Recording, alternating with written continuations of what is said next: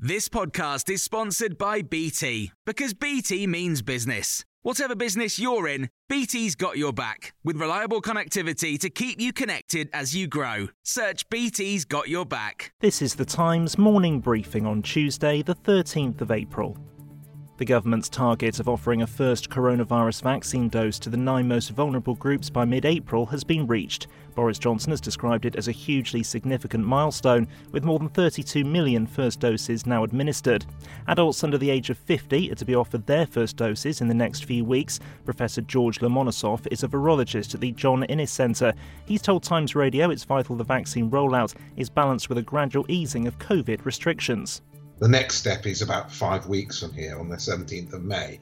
And that gives people a chance to assess if there has been any increase in number of cases. Because I noticed that we were down to single figures just over the last few days in terms of deaths, not cases, unfortunately. But, we want to see that trend continue and the cases to be very low. This comes as researchers say the variant of the coronavirus first detected in Kent is more transmissible than the original strain discovered in Wuhan, but doesn't increase the disease's severity. 2 studies found no evidence that people with the variant have worse symptoms or a heightened risk of developing long COVID. Authors of both studies, though, have acknowledged the findings differ from some other studies of the Kent variant and have called for more research.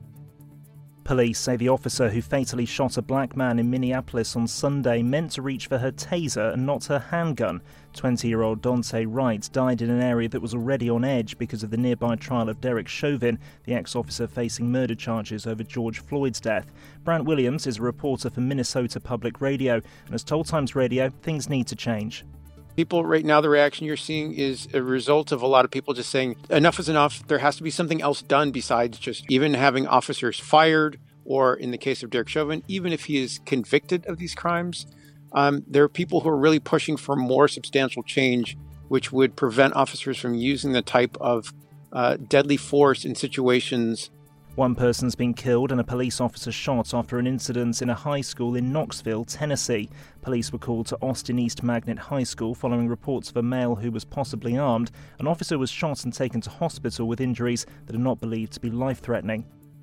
David Cameron says he is prepared to give evidence to an independent inquiry into his attempts to lobby cabinet ministers on behalf of the now-collapsed financial firm Greensill Capital. A spokesman for the former Prime Minister said Mr Cameron welcomes the inquiry and will be glad to take part. Labour says the government's response is inadequate. You can hear more on these stories throughout the day on Times Radio. This podcast was brought to you thanks to the support of readers of The Times and The Sunday Times. Subscribe today and get 1 month free at thetimes.co.uk/Times News Briefing. Hi, I'm Daniel, founder of Pretty Litter. Did you know cats tend to hide symptoms of sickness and pain? I learned this the hard way after losing my cat, Gingy. So I created Pretty Litter, a health monitoring litter that helps detect early signs of illness by changing colors, saving you money and potentially your cat's life. Pretty Litter is veterinarian developed, and it's the easiest way to keep tabs on your fur baby's health right at home. Go to prettylitter.com and use code ACAST for 20% off your first order and a free cat toy. Terms and conditions apply. See site for details. Rising sea levels, extreme weather patterns, extinctions of species. Our planet needs protecting.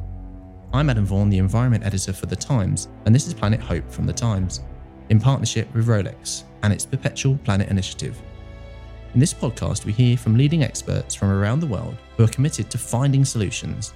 These explorers, scientists, entrepreneurs and citizens are committed to a common goal, to protect our home, Earth. Listen now wherever you get your podcasts.